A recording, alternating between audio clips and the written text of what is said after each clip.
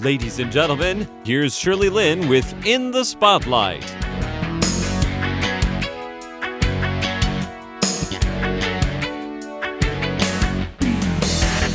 Welcome to In the Spotlight. I'm Shirley Lin. I'm really honored to be speaking with Didi Bethurum. Am I saying it right? That's right. Okay. Perfect. All right. Well, hi, Didi. Hi, Shirley. Thanks for having me. This is great. Great. And Didi is Senior Director in Global Marketing of Gogoro. Yes. Yes, that electric scooter. That's right. Based in Taiwan, actually. It's a Taiwanese company. It's a Taiwanese company. Yeah. Well, before we talk about all that, because we're getting our listeners all hyped up about this now, but we're going to start with you telling a story that has made an impact on you. Do you have a story for us? Oh, goodness. I do have a story for you. Oh, good. This is a good question that you asked me. I thought about it long and hard, and dare I talk about traveling? I feel like everybody has travels that have impacted them. There's one phrase that has impacted my entire life, and that is the phrase experience points. And the phrase is actually very old. It's a gamer phrase. There's a lot of games out there, especially if you're a computer gamer, where you gain experience points in order to progress to the next level. Well, I was introduced to the term when I read a book called The Diamond Age by Neil Stephenson. I don't know if you're familiar with him. He's a dystopian future novel writer, and he wrote this book in the late 90s. And it's actually all about nanotechnology and AI. And at the time has very different terms because those things didn't even really truly hit the popular conversations at the time. Anyway, there was this gamer in there, and he's going on all these crazy adventures, and he's in this like near-death experience, and he turns to whoever is about to kill him and says something like, "Well, do I get experience points for this?" And it kind of just was a clicking moment in my mind that some people out there are living their lives to gain as much crazy experience as possible, whether it be death or traveling or learning a new language or being in a different place or, I don't know, same experiences with family and friends. I guess I kind of started thinking about my life as experience points when I read that. And so I think a lot of traveling followed suit, but I think more in recent years, I've been trying to figure out how do I gain experience points that utilize the experience points that I took before. So Okay, that's deep. No, but it is kind of true. I think when we're all young, we're trying to find where we're going and learn as much as possible and experience different things. But I think particularly now in this time in history, how can we kind of figure out what we've taken from the past and apply it to the future? That's my impact story for you, experience points. That is really neat. If only my listeners can see Didi, she doesn't look like someone to me who's really into computers, let alone computer games and video games and online games or whatever. Talking about, experience points. I mean, at first, I don't even know what that is because I'm not that kind of person who play those games, But as you talk a lot, I know what you're talking about. It's just because, okay, and I haven't explained to my listeners, because Didi is sitting right in front of me. She's got this really, what do you call it, light blonde hair. She dyed, and she's very fashionable. She's got this necklace and this stripe, black and white. Oh, thank you. Black and white dress and everything. You would not think that she's such a computer person or even computer nerd for that matter. But this is so very interesting. Are you really, really into video games ever since we were small? Well, to be honest with you, I haven't been super into video games. Yeah, right. It depends on what people say about this. Anyway, go on. I think we had a Nintendo growing up, and my father actually, he worked for Intel his entire life. So he brought computers into our lives at an early age. So I guess I was playing computer games. I was making frogs jump and playing the Oregon Trail and figuring out how to play Mario.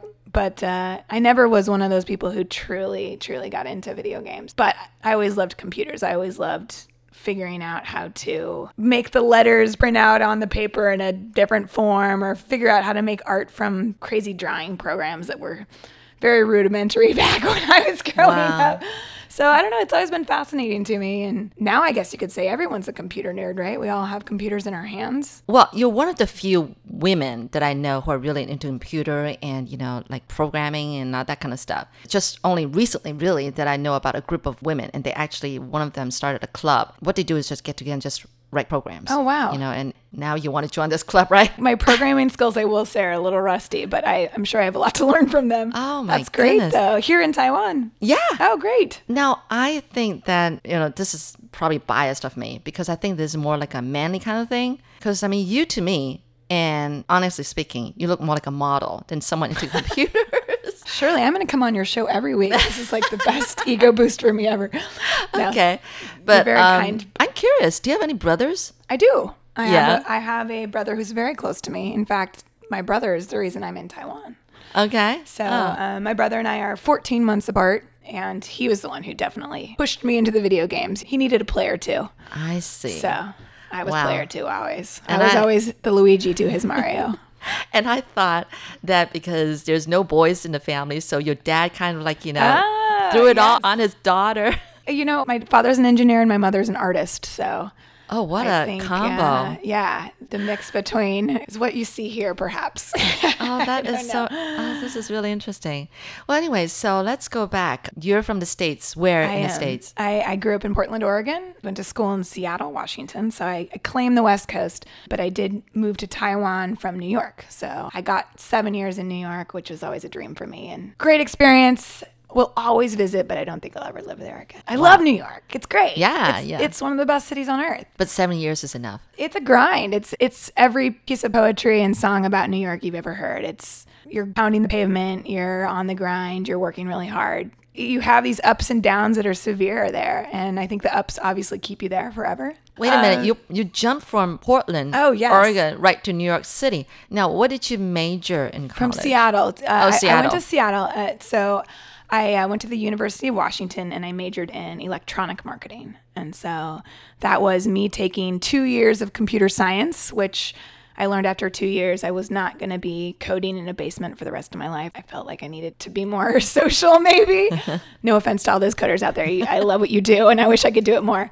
But then I moved into marketing. At that point in time, it was 2001.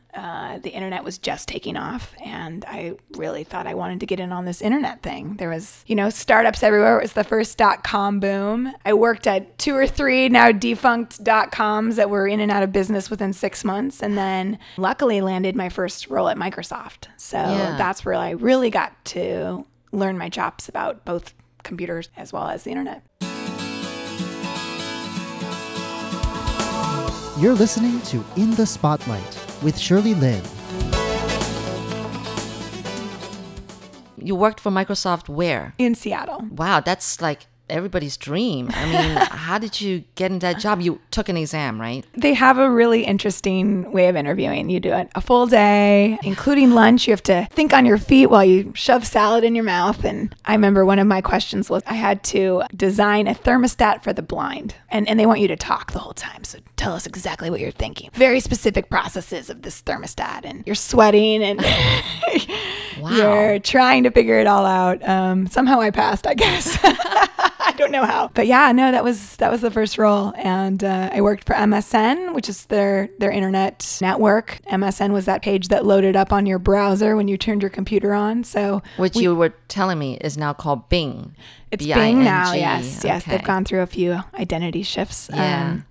But yeah, it was interesting because they naturally already had an audience. And I remember the MSN search bar, we'd actually get to see the top terms that people were looking for. And I think a lot of people didn't even realize they were on the internet. So they were searching for Internet Explorer and they were searching for the internet. Like those were some of the top terms because it was just so early. People didn't know how to get on the internet. I also remember the third one was Britney Spears. I don't know what it would be now, but Wow, that's amazing. And she was here just recently. she with the live- was. That's Yeah, right. yeah. Did you see her? No, sorry. Me neither. I missed her too. She's still going though. She's still going, huh? I couldn't believe that. She's But well anyway. preserved. Okay, so you were at Microsoft for how long? For 7 years. Well, that's a long time. Yes. Okay. Yes. And then why did you decide to leave? I was looking to move to New York. Yeah, why is that? I don't know. I thought I was just going to find it all there, Shirley. I thought I was going to be discovered and just suddenly end up on Broadway. I actually really wanted to take improv classes in New York. And I thought for some reason I would shift my entire computer science career into improv. And I did. I went and I took some improv classes at the Upright Citizens Brigade, which is the school that Tina Fey and Amy Poehler founded in New York. And it's kind of the fast track to Saturday Night Live if you're good. I learned that I was not. But anyway, that's a whole different story. So you wanted to go into television? I will tell you, I've always had these two voices in my head. One is do the right thing, stay on the career path, build your skill set, computer science, make your parents proud. But I've always been into entertainment and performing. I've been in bands. I've been in drama my whole life. So I thought it would just naturally kind of happen on the side for me, which is not how it happens at all in New York City. You're up against the best performers in the world. That's true. No, I mean, it was a great experience to try. I ended up doing a lot of other great things in New York. And I really learned a lot about advertising. I had kind of the 21st century version of Mad Men where I'd go and pitch advertising campaigns to big brands and run around in, crazy suits and heels all over town and bring people lunches and figure out how advertising works, which is an interesting business. A lot of advertising now is owned by 2 or 3 different corporations that own all of the advertising in the world, really, WPP being one of the biggest ones. And that's one of the ones I worked for. So yeah, once you kind of learn that it's a lot of pennies and knobs being twisted and it's not as glamorous as it used to be in the 50s. I mean, Mad Men really made it way more exciting. You remind me of the movie The Devil Wears Prada. Oh, really? Which part do I remind you of? No, just because you told me earlier on that you do run around New York City in your high heels and everything. And you were talking about how you actually kind of like got coffee for everyone, that kind of thing. Did you just not say that? Yeah, I mean, I had some roles where I was bringing clients. We do these big presentations, and I'd always have to end up bringing everyone in the room lunch as part of the presentation. And so we would do 2 or 3 of these a day, and I would just be running around town, and you have to wear heels because it's part of the gig. Yeah, and it's part of New York City. It's New York City. So, I always say my feet have changed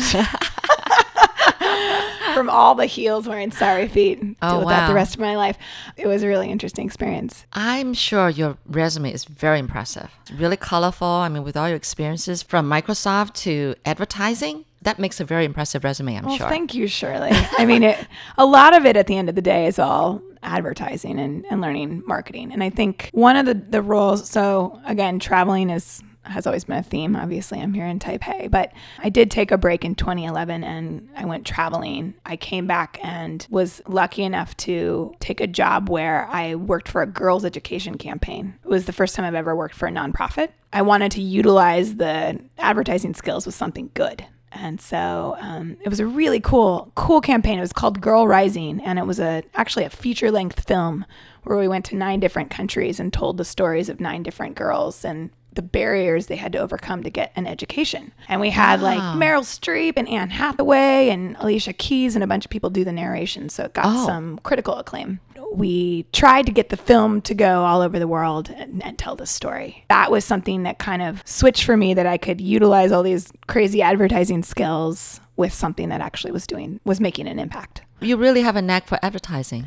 Well, I think it's changed so much with technology. I mean, it is no longer Mad Men days. You can't just tell someone what to think. People are too smart, and the internet goes so quickly that no matter how amazing your campaign is, it's forgotten in the beret of everything else that has happened in 25 minutes, right? So what I think is really interesting now is advertising is all about the customer. I mean, as cheesy as that sounds, you really do need to create value for your customer. Otherwise, your product doesn't mean anything, or whatever you're trying to sell doesn't mean anything. So it's really turned from telling people what they should buy into, Shirley, I'm going to tell you, a couple tips to make your life better. And I also have something that will help you get to that point, right? Like that's kind of how you should position something you're selling.